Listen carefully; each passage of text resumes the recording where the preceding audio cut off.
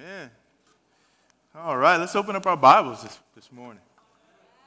Let's open up to Matthew's Gospel. All right.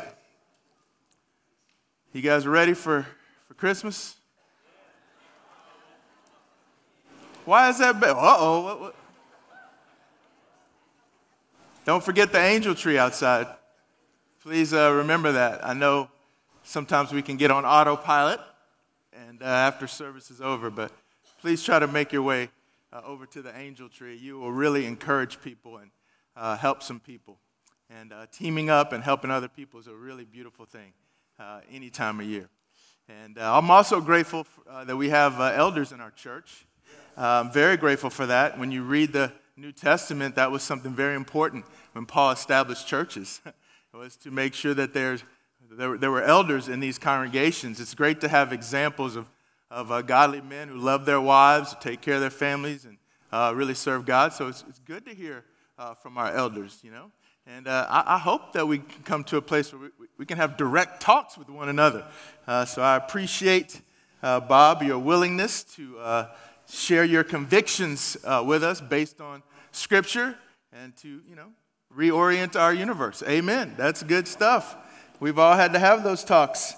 And we're going to hopefully be encouraged this morning by looking at Matthew's Gospel for the most part of our message this morning, because we're in a time that is traditionally known as Advent. Now, that's a word that many of us don't really use much in our normal vernacular. But this time of year, we're in the season of Advent. And some of you may go, oh, yeah, Advent, that's right, where you get the calendar and you got the chocolate every day, you know. That's how some of us really are aware of Advent, is because of the calendars that are out that kind of count down really to Christmas Day, which is not really what Advent's all about, but kind of is. Funny how things get commercialized, right, you know? And when chocolate is involved, or bacon, usually it's going to do well. So there you go. But Advent really is really celebrating kind of the 4 Sundays before Christmas. That's usually what happens in many churches, many denominations that celebrate Jesus. They'll take the 4 Sundays before Christmas to really talk about the Advent, which is from a Latin word adventus, which means really arrival, which is really the arrival of Jesus, okay? And so it's really looking back at taking like 4 Sundays to really kind of immerse yourself into what was going on when Jesus was arriving, especially the first time. But also, there's an aspect of Advent where you also think about the second arrival of Jesus, because he is coming back. He is coming back. So there's also another layer of kind of the Advent story. And so today I just figured, hey, we don't necessarily have an official Advent calendar that we follow for our sermons, but you know what? It is December, and it is one of the Sundays before Christmas, and so we're going to have a good old-fashioned Advent-type message today, where we look at some of the events surrounding the first arrival of Jesus. And hopefully when we do that, even though the story's familiar, hopefully we can still be willing to allow our hearts to go there. And just perhaps, even though we're familiar with Joseph and Mary and the baby Jesus and all that, but could there be something that God can still speak to you about this morning that can help you spiritually right now, today? And I hope that you can have that heart. Because some people say familiarity breeds what? Contempt. So if you're really familiar with the story of Jesus in Matthew, does that mean that you have contempt for it? Is that where we are? Surely not, really. I don't think familiarity automatically breeds contempt. I think there's a step before contempt. And maybe that's where some of us are. Maybe familiarity has bred indifference. You're not moved really anymore. That's pretty cool. What are you having for lunch? Sometimes we can be so familiar with something that it just doesn't really move us anymore. So I don't think we have contempt, but maybe some of us are just indifferent, apathetic about what really happened before that first arrival of Jesus. So hopefully we can dive into the scripture, and hopefully something can help you kind of get spiritually reoriented, right, in your spiritual universe. So let's go to God in prayer. Father, we come this morning, we want to humble ourselves.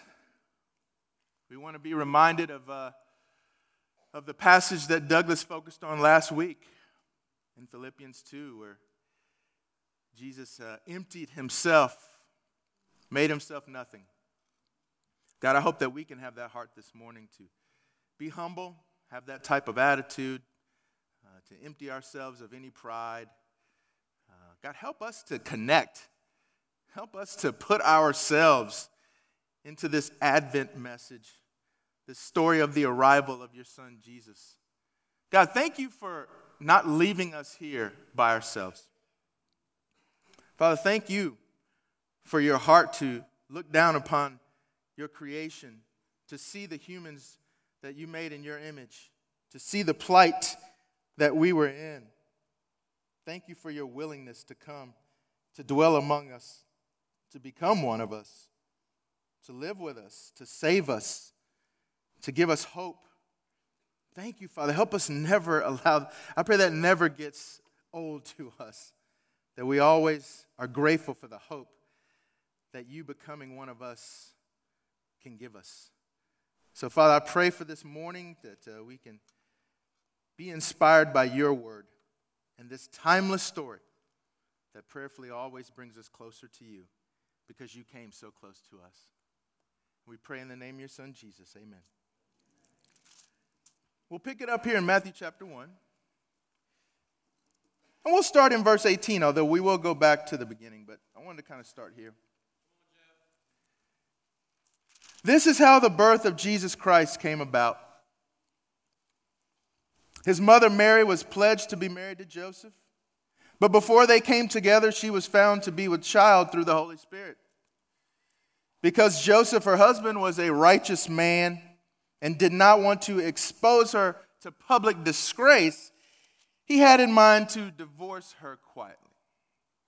But after he had considered this, an angel of the Lord appeared to him in a dream and said, Joseph, son of David, do not be afraid to take Mary home as your wife, because what is conceived in her is from the Holy Spirit.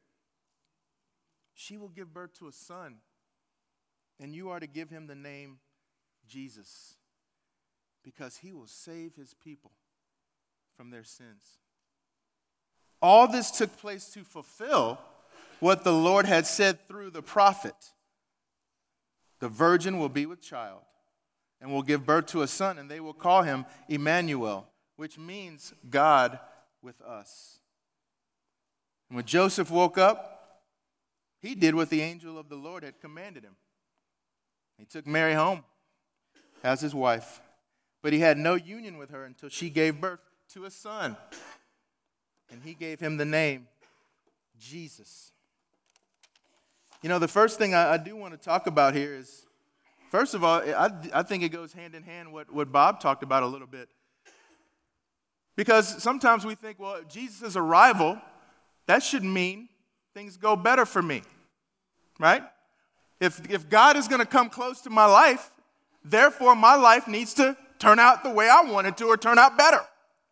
And when you see this advent, this arrival of Jesus, these people are put in a bad spot. This is not going to be smooth and easy. The arrival of God into our world, the incarnation, right? God enfleshing himself. It didn't make life easy for these two. Mary and Joseph. This is a pickle right here. This is a challenging situation. None of us wants to be in this situation. I mean, brothers, if you got a woman, you want to marry her, and all of a sudden she wants to have some Starbucks with you, and you want to talk about the wedding, the honeymoon, where you're going to go, and she's like, you know what, I just got this one, I'm looking forward to all of that, but pregnant. Now, you would not be fired up right there. You might get volcanic like Bob talked about getting. You might want to go there. But then you pull yourself together, and then she said, okay, who is he? Who is he? Because you know how men are. We want to get all, It's that dude at LA Fitness, isn't it? I knew it. Right, Because that's men. We want to deal with the situation.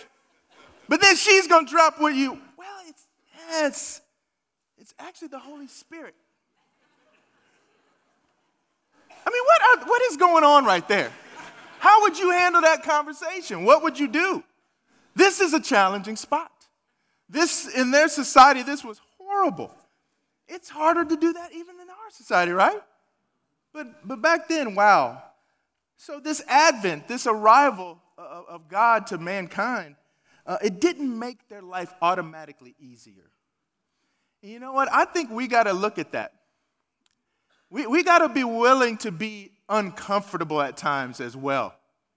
God coming to your life doesn't just mean easy sailing from here on out. Okay? It might cost you some of your relationships with people that you consider to be friends. Because you might have to say to them, my relationship with God is actually going to cause me to have to go this route.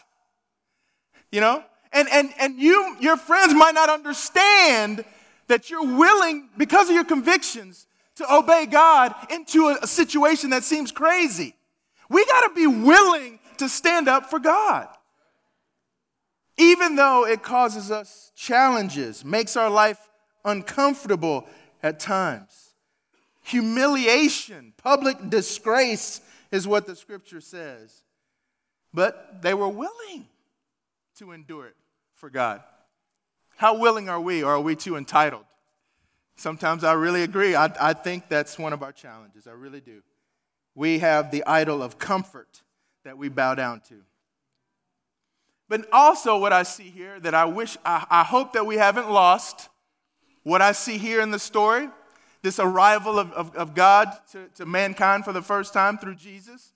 What I notice in Joseph is I hope that we haven't lost what Joseph shows us right here. The first thing I see in Joseph is he is attentive to spiritual promptings. He is attentive to spiritual promptings. His particular one came in a dream, right? An angel speaking to him, Joseph. Now, I've never experienced that personally. I don't remember hardly any of my dreams personally. But I know I don't remember being audibly talked to Jeff, hey, son of Jeff and Adrian. I've never had that experience. But I do feel like in my life, I feel that I have had experiences where I have felt some type of spiritual prompting. And a lot of times it's, don't say that. You know what I'm saying?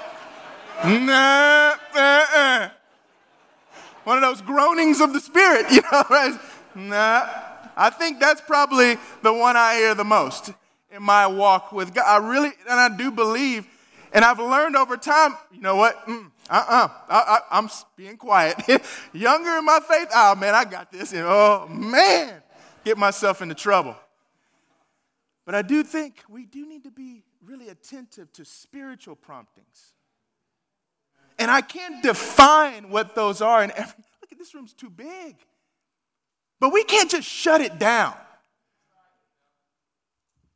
And I appreciate here Joseph has a dream where an angel talks to him, calls him son of David, reminding him, maybe helping him a little bit. Hey, that's the line of the Messiah through David. You're in that line. Hello, hey, you can have a role here. But hey, this is something that you need to do. And he gets up and he wakes up, and the scripture clearly says he obeys. He obeys. And I want us to have that type of heart. And many of us get our spiritual promptings from God's word.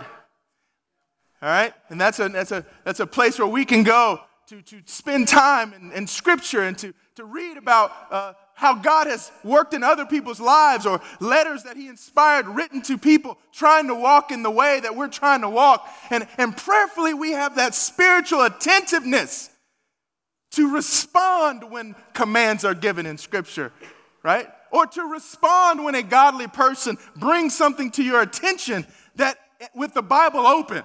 Prayerfully, we can have that type of receptiveness to those moments.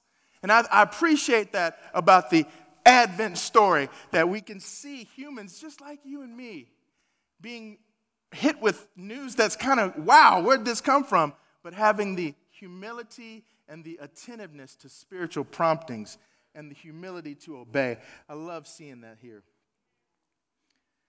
In verse 21, she will give birth to a son, and you are to give him the name Jesus, because he will save his people from their sins.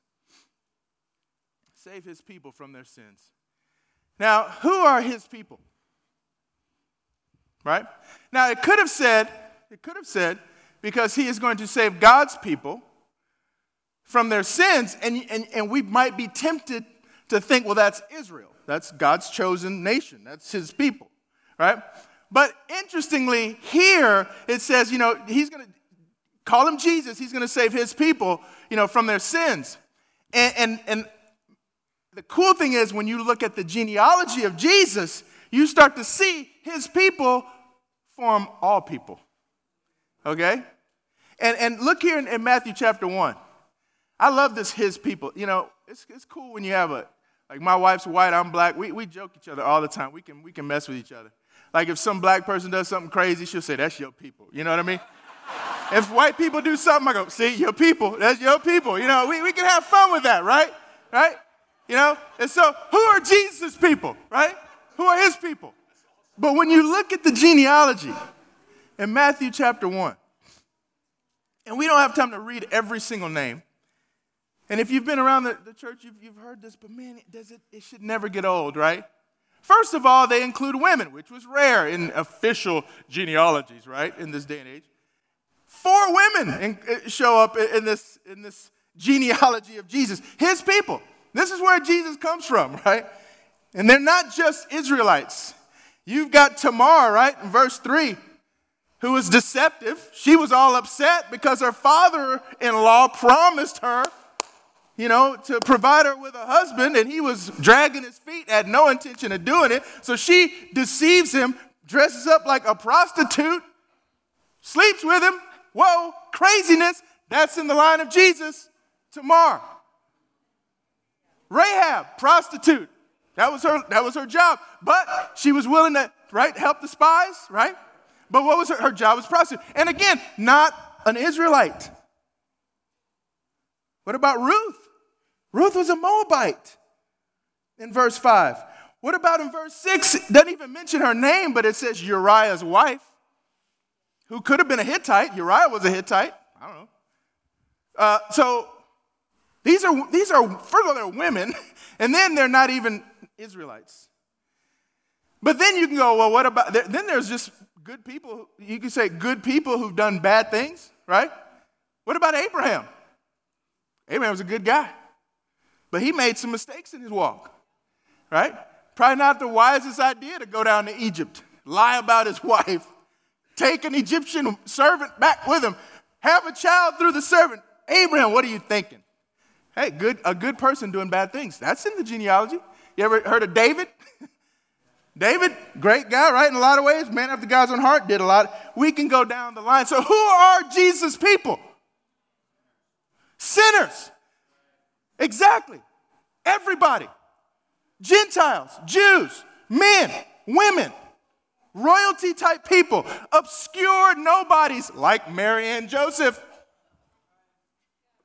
That's who Jesus' people are. Just like this room right here, all kind of folk. So Jesus came to save people from what? From sin.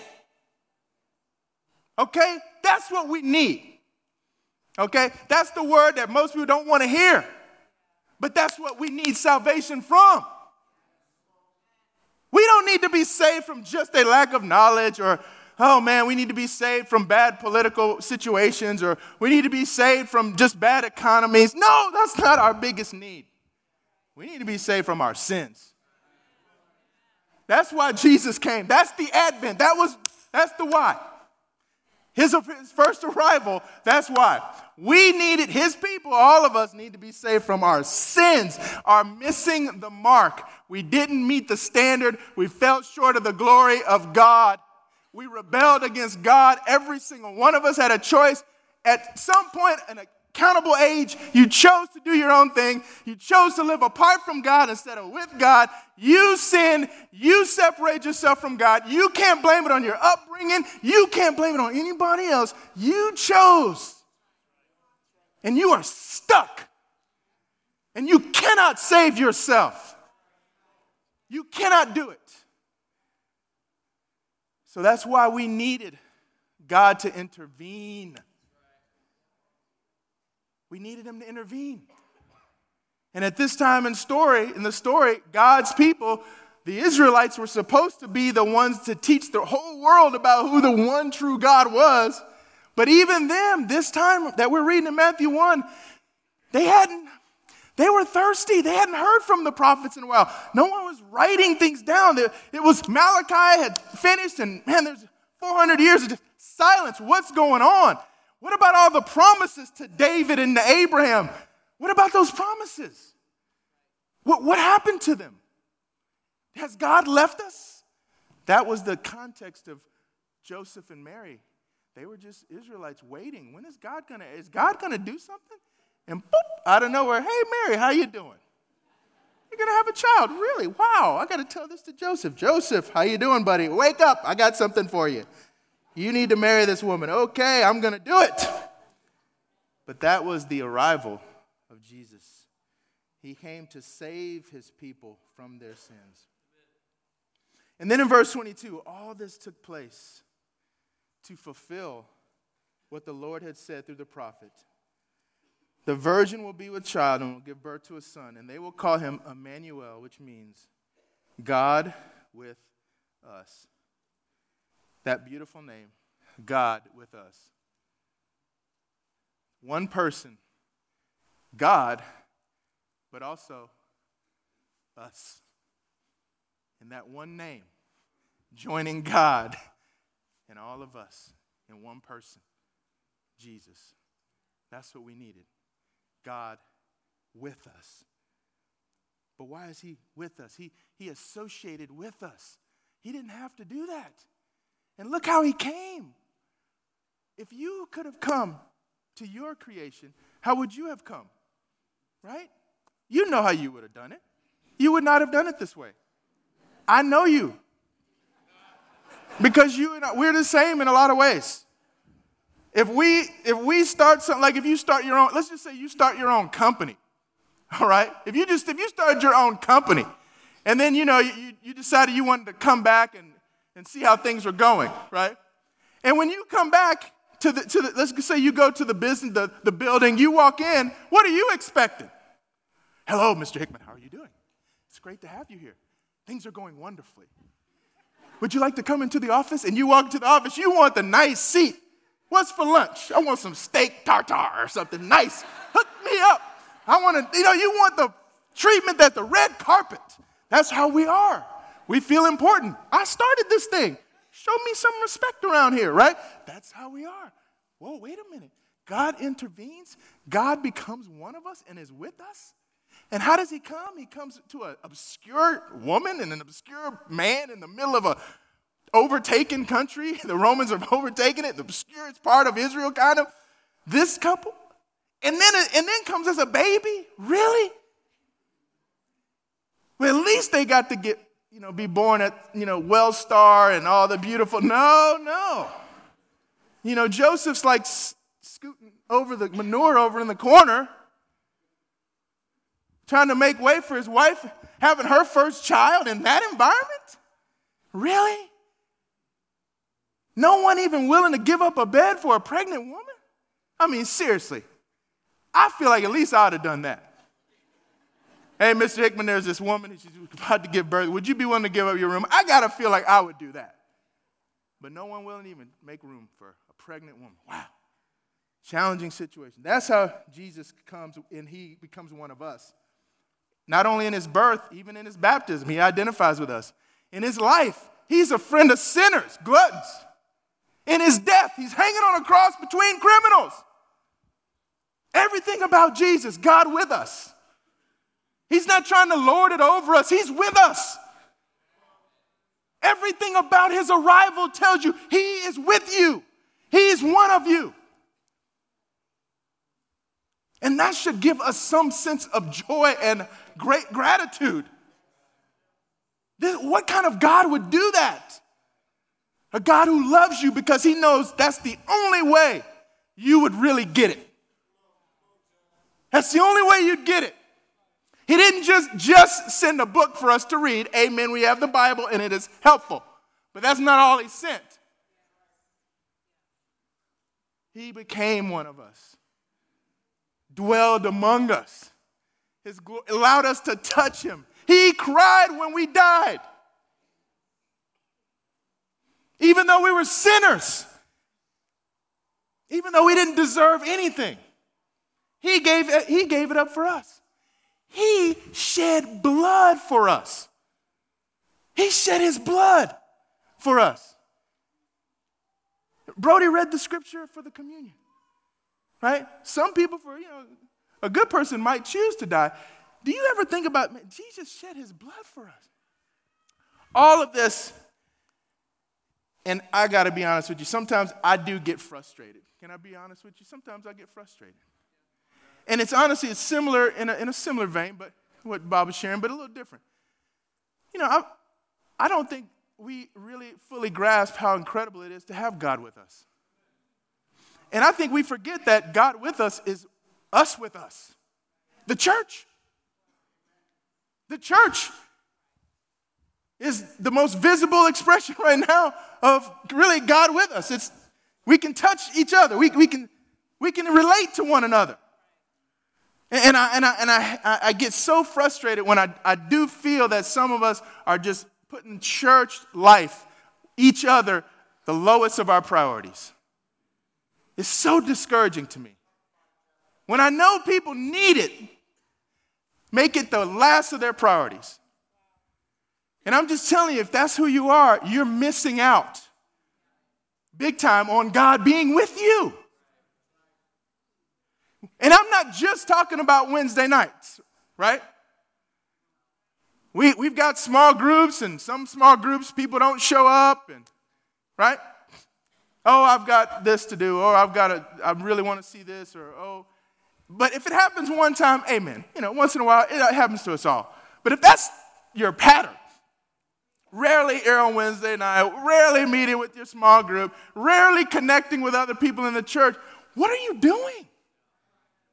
You're not connecting. It's not you're not feeling the God with us that you could be feeling and experiencing.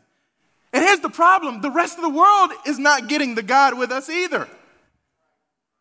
We got to reevaluate our heart when it comes to, do we really appreciate God with us or not?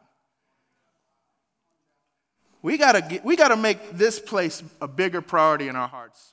These relationships need to be primary in our lives. They do. God, hey, he could have stayed in heaven with Jesus and the Spirit, and they were doing just fine. But he came here for us. And we need to learn how to be inconvenienced sometimes for the sake of this body right here, because it's the body of Christ. Because that's what the Advent is about on some levels. You got to make room for Jesus to make his arrival. You got to be humble, and you got to prioritize him. And I challenge some of you, if you haven't been going to your small group, get your calendar out and make it to the next time. Stop leaving your brothers and sisters hanging. At some point, somebody got to say something. And it's not right. Reconnect. Prioritize each other. Why? Because that's the example that Jesus set for us. He prioritized you. And that's the beauty of the Advent. His first arrival. He came to save you and to be with you. And the beautiful thing is, that's how Matthew's gospel starts, right? But how does it finish? The same way, right? What are the last words of Matthew's gospel? Jesus saying, and I will be with you always to the very end of the age. If you're out there going and making disciples and spreading this message of God is with us. Isn't that what the gospel's about? God is with us. We're not alone. We have hope. Why? Because God is with us. Through Jesus, God has shown himself to be with us. The Advent. It's not just the first arrival. It's the second. I read a quote, and it's to keep Christians from glossing over the brokenness of the world and to encourage them to prepare and anticipate the second coming. And I want to give you some scripture to read. I want you to meditate on 1 Peter 4 this week. Take some time to read that passage. 1 Peter 4.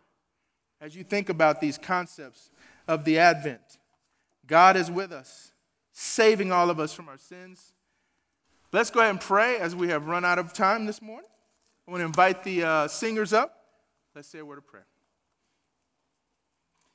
Father, we thank you for coming to be with us, to become one of us, to identify with us, to save us, not just to lord it over us. Father, thank you that you didn't just come to give us a book to read. Father, I pray that we don't just decide we just want we just want godly principles to live by. That's not what we want, Father. We want you. Help us to even want you more. Help us to put you first in our lives because you showed that you were willing to put us first in yours. Thank you for your first arrival. And I do pray that we are preparing and anticipating the next when Jesus comes to set everything right. Thank you, Father. We will not be entitled. We will be grateful people serving you and expressing our gratitude in the world that we live in. We love you. In Jesus' name we pray. Amen.